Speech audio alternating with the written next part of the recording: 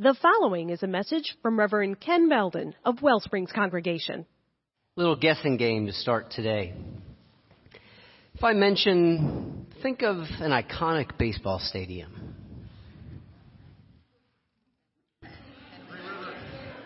Three Rivers doesn't even exist anymore. Not New Yankee Stadium. I'm a Yankees fan. Some of you have forgiven me. Some of you haven't. We can talk about that later. I can't stand New Yankee Stadium. I took my niece there once. I'm taking my other niece there this year. That's all I'll go. It's a testament to greed and excess. Don't like it. When I think of this, Wrigley. Yes.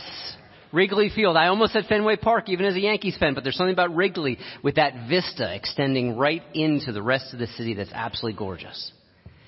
If I mention masterwork of art, Mona Lisa. I'm going to be in Paris in 2 weeks, actually. I'm going to get a chance to see the Mona Lisa.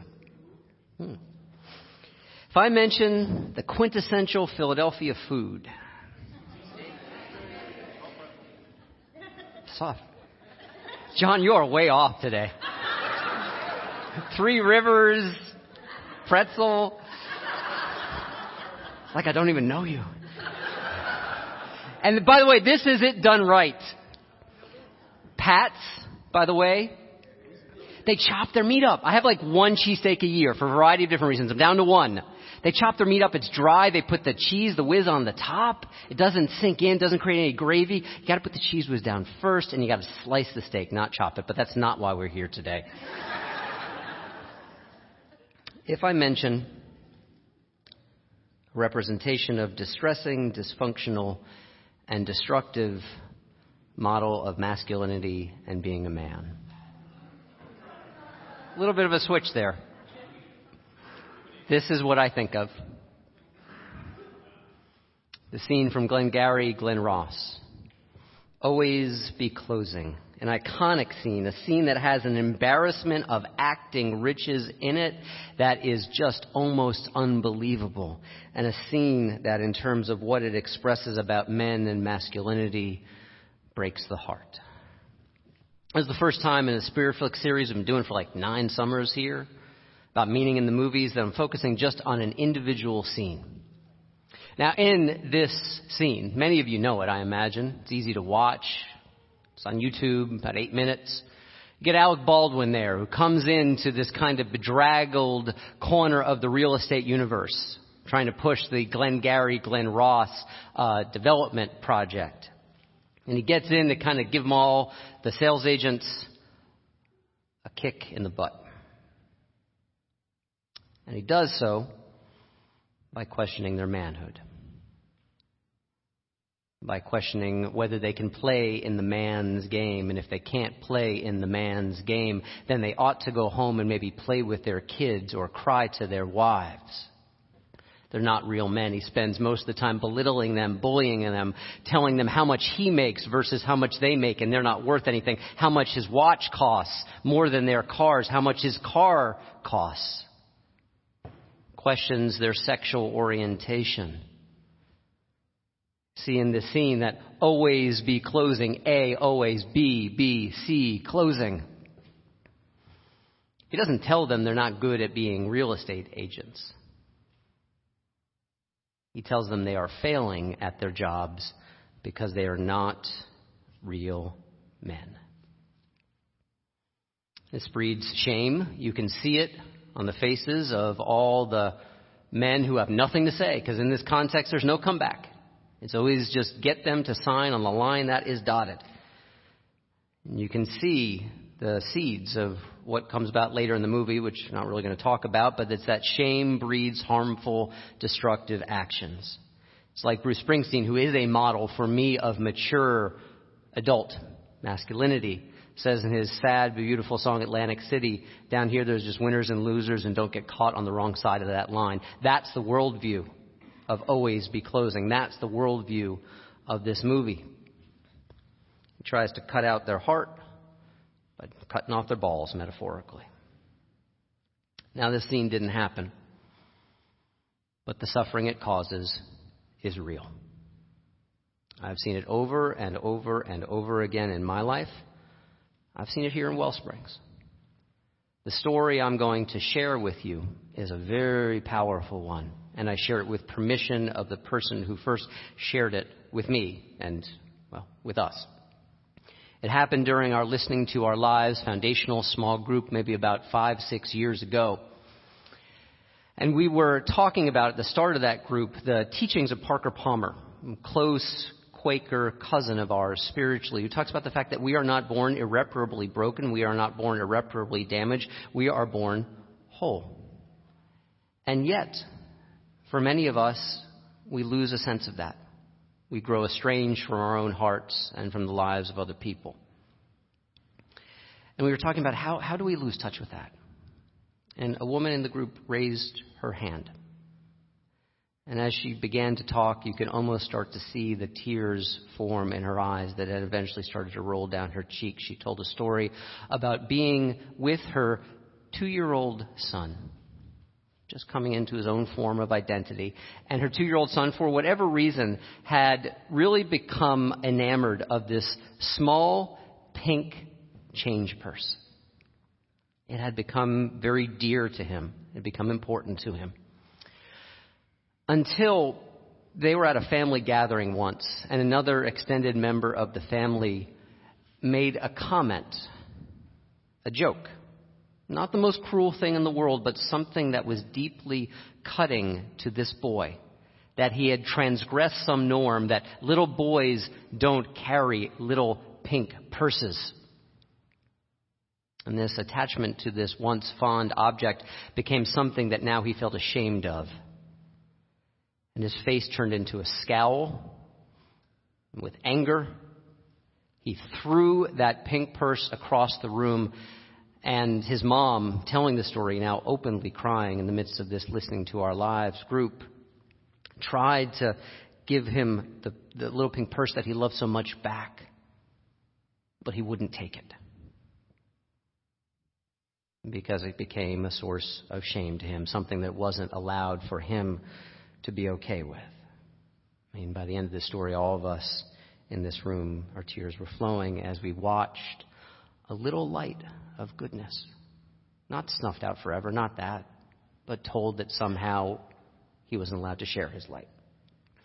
And by the way, there's research on this. There's an amazing, I would encourage you to look it up, New York Times opinion piece from about 3 or 4 months ago. I posted on Facebook about giving men permission to feel their feelings. You know, the idea we have in the larger culture is men don't feel as much as women, which is absolute nonsense. In fact, little boys feel more than young girls.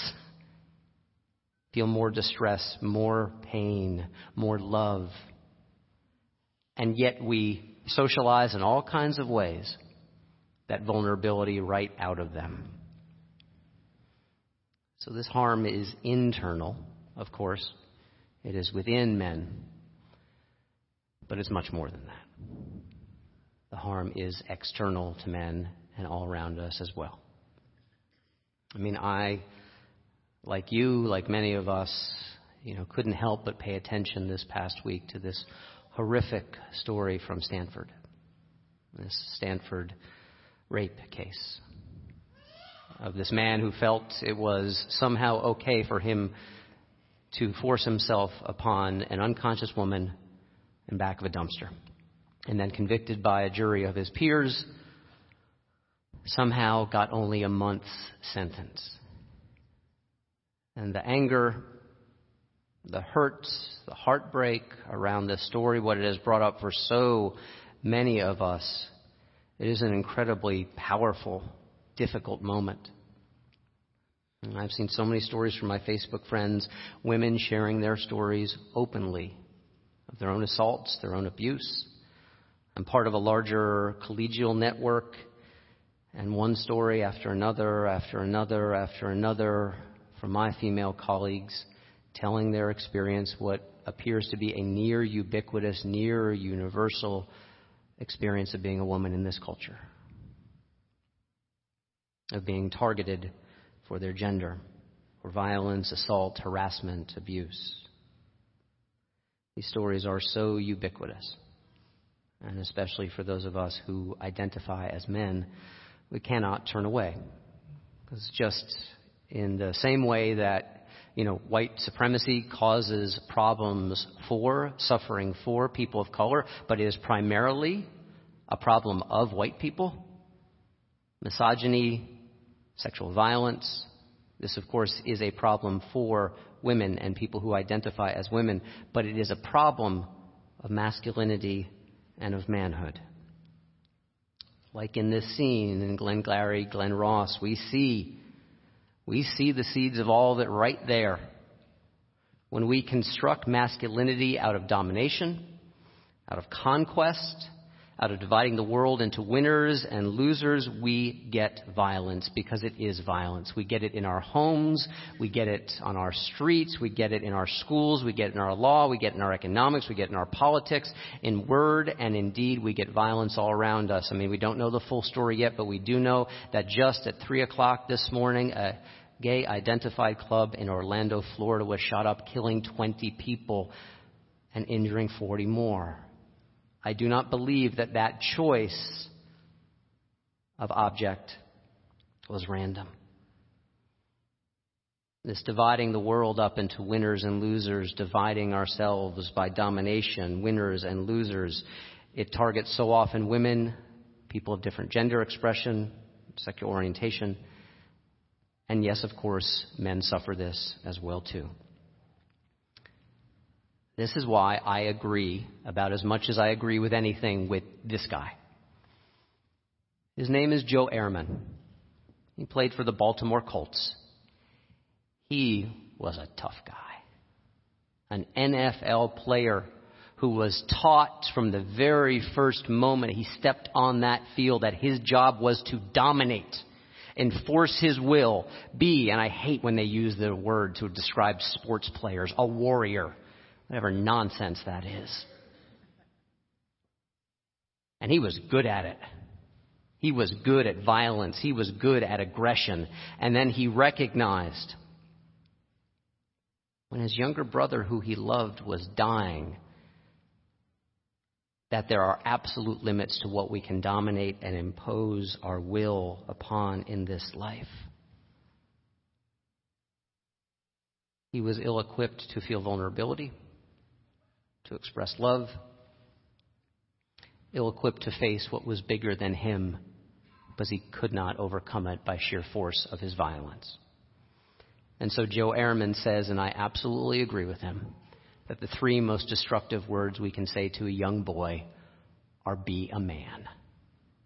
Because so often that is shorthand for don't feel your feelings, externalize your rage, your anger, your distress onto other people around you. Be a man. Suck it up. Don't be human. Not fully human. That's why another of my favorite teachers, Richard Rohr, the progressive Franciscan, he says that all people, and he's done a lot of work with men, especially a lot of men who are convicts, a lot of men in recovery. He says that, I found this true to be real in my own life, we either have to learn to transform our pain or we end up transmitting it. This expression of masculinity, of being a man, domination, belittling, winner versus losers, it makes losers of us all. And it is absolutely, completely hostile to our traditions of this spiritual community. Our universalism, which says above all else that there is a love so special, we do not need to be special to be loved. This is our gospel. This is our teaching. It counts. It matters. And any view of the world, especially grounded in gender, that divides us against one another and would say there are those absolutely with power and the job of those in power is to impose their will on those without, that is an absolute incompatible violation with our universalist teaching.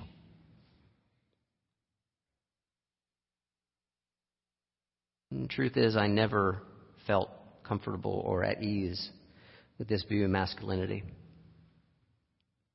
I didn't want to be part of it. But the truth was, I'm a man, so I am a part of it, or I identify as a man. I felt the opposition to this in my bones from a young age.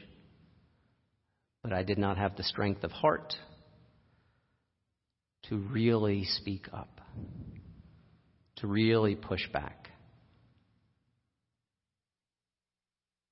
And this view of masculinity warped my relationship with my own heart and my relationship with other people.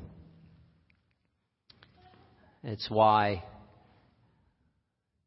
10 years and 3/4 of a year later, the easy part of my recovery is not drinking. The ongoing part, the tough part, the part that will require work the whole rest of my life, is the part that is recapturing my own heart with integrity.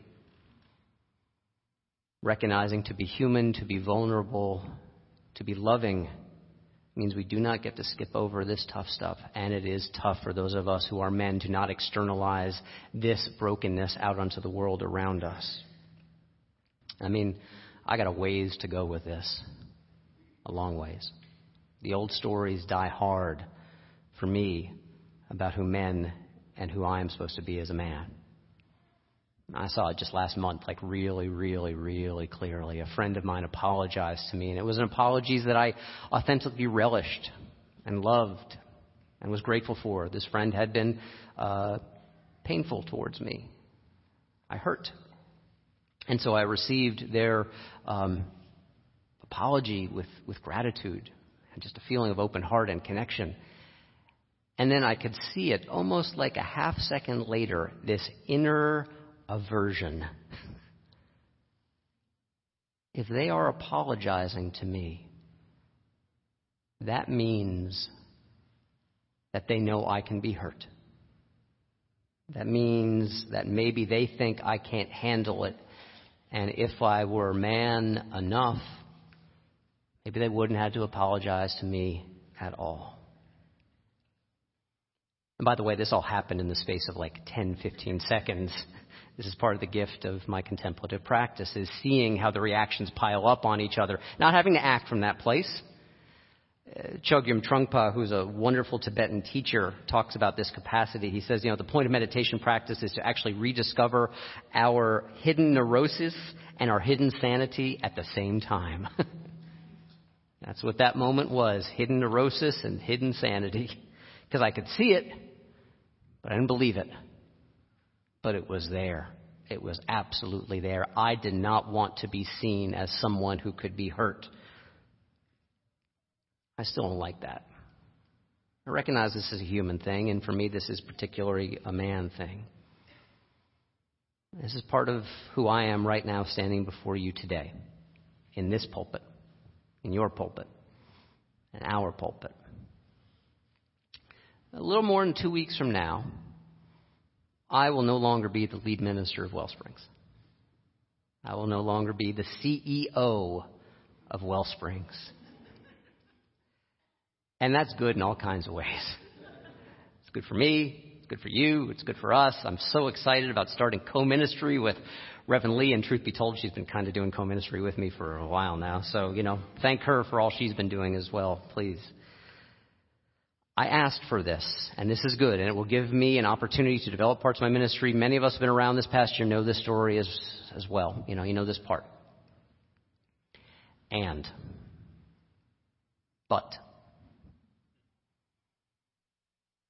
this has been one of the most painful years of my life. This letting go of this identity as CEO, as lead minister, even as much as I want it. Again, I can see it without believing it, but I feel it. I think part of the job, just to be mature, full human beings, is to feel what we feel and to not have to make immediate sense out of it. I have to tell you, this letting go, even if I asked for it, and I did, this letting go of being CEO, this letting go of being lead minister, there is such deep resistance. My dad, maybe this is where it comes from, maybe it's just a story about where it comes from. My dad was a really super successful executive. I like being one too, or thinking that I was at least. So I'm taking a risk with you right now. I'm taking a risk with you because there's a general rule in preaching that you preach from your scars and you don't preach from your wounds. I'm preaching from a wound right now.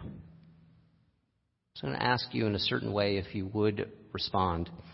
Please don't give me affirmation, and please don't give me confirmation, and please don't tell me how great the last 10 years have been at Wellsprings, or tell me that all things considering, under the circumstances, blah, blah, blah, I did a good job, and yes, time to move on, it's good for all. Please don't tell me that. I know what I've done here.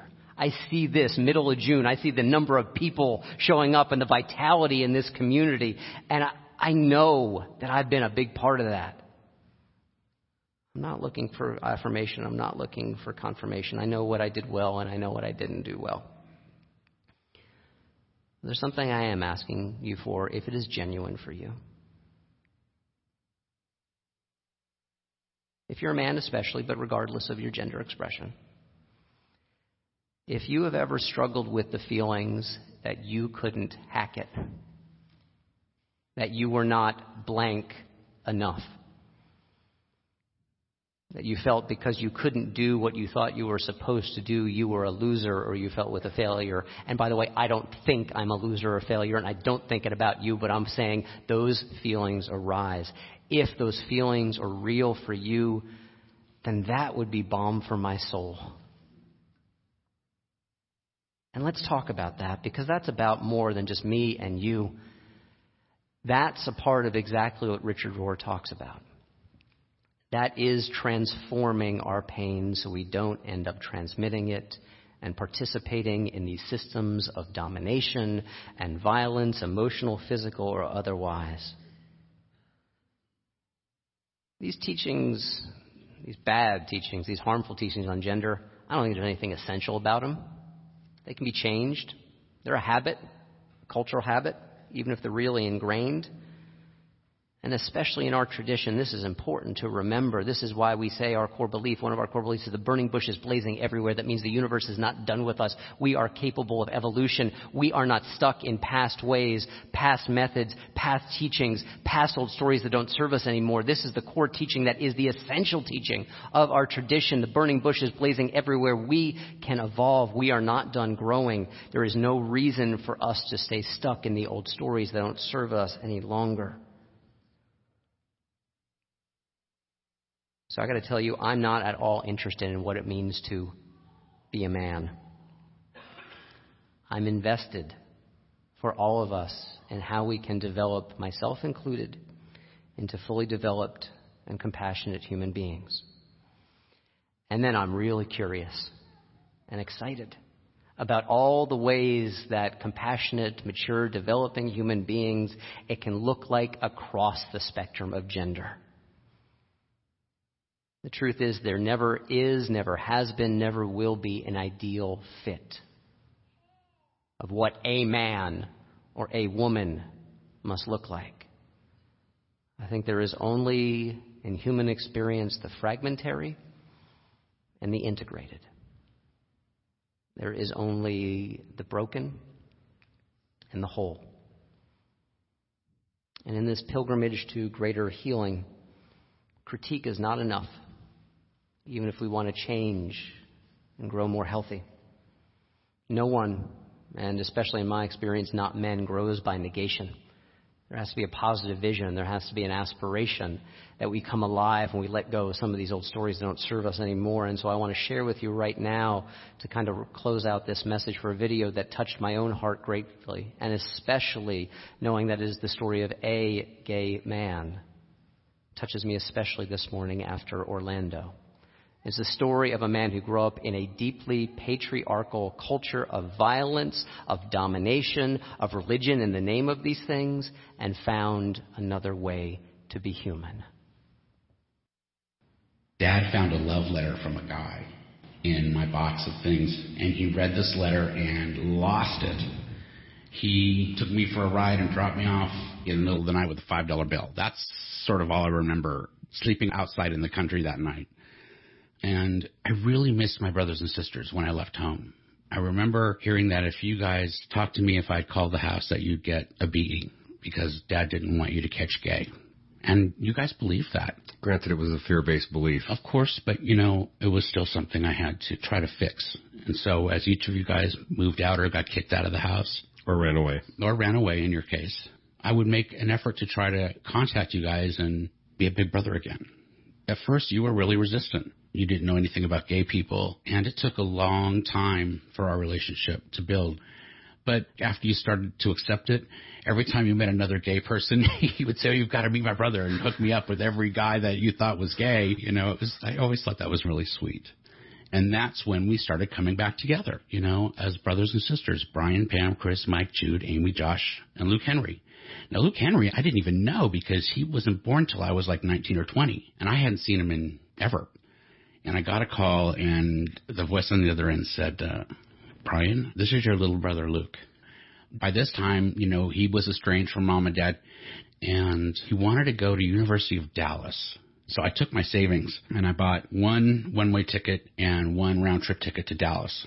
Now, mind you, this is a Catholic school, and I'm the big gay brother. I'm running around getting him set up for his dorm room, and we go through this whole weekend, and at the end, I gave Luke a hug and a kiss and told him how much I loved him, and he started walking away.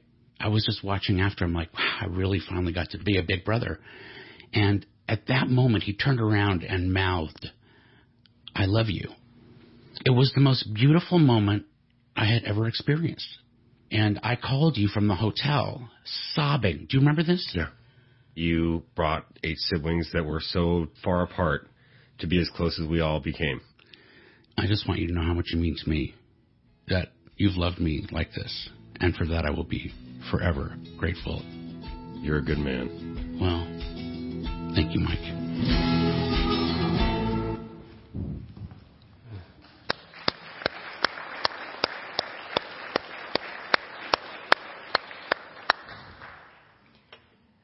This, my friends, is strength in the form of a man. Not domination. This is real strength. This is what it takes to get through this tough world, to be a survivor. This is toughness. This is heart. And this is power worth trusting. That is authority worthy of respect. This is love that heals and connects. Just one mature human being in the shape of a man, in a way of living that heals. This is who we can be. This is who we are called to be. Amen. May you live in blessing. Would you pray with me? Divine heart, big enough, large enough to contain the whole world. Large enough that we are able to accept that within our hearts exist stories that do not serve us any longer, neither individually or together, stories that break us, stories that transmit our suffering, stories that wound. May we count ourselves by tending to our own wounds and the wounds of those around us. May we count ourselves as those who bind up those wounds, who in the form of man or woman or whatever gender expression is most authentic to us, become those the world needs, which is healers above all else, those who transform pain into the light and the love of grace and belonging for all of us. Amen. If you enjoyed this message and would like to support the mission of Wellsprings, go to our website, wellspringsuu.org. That's Wellsprings, the letters UU.org.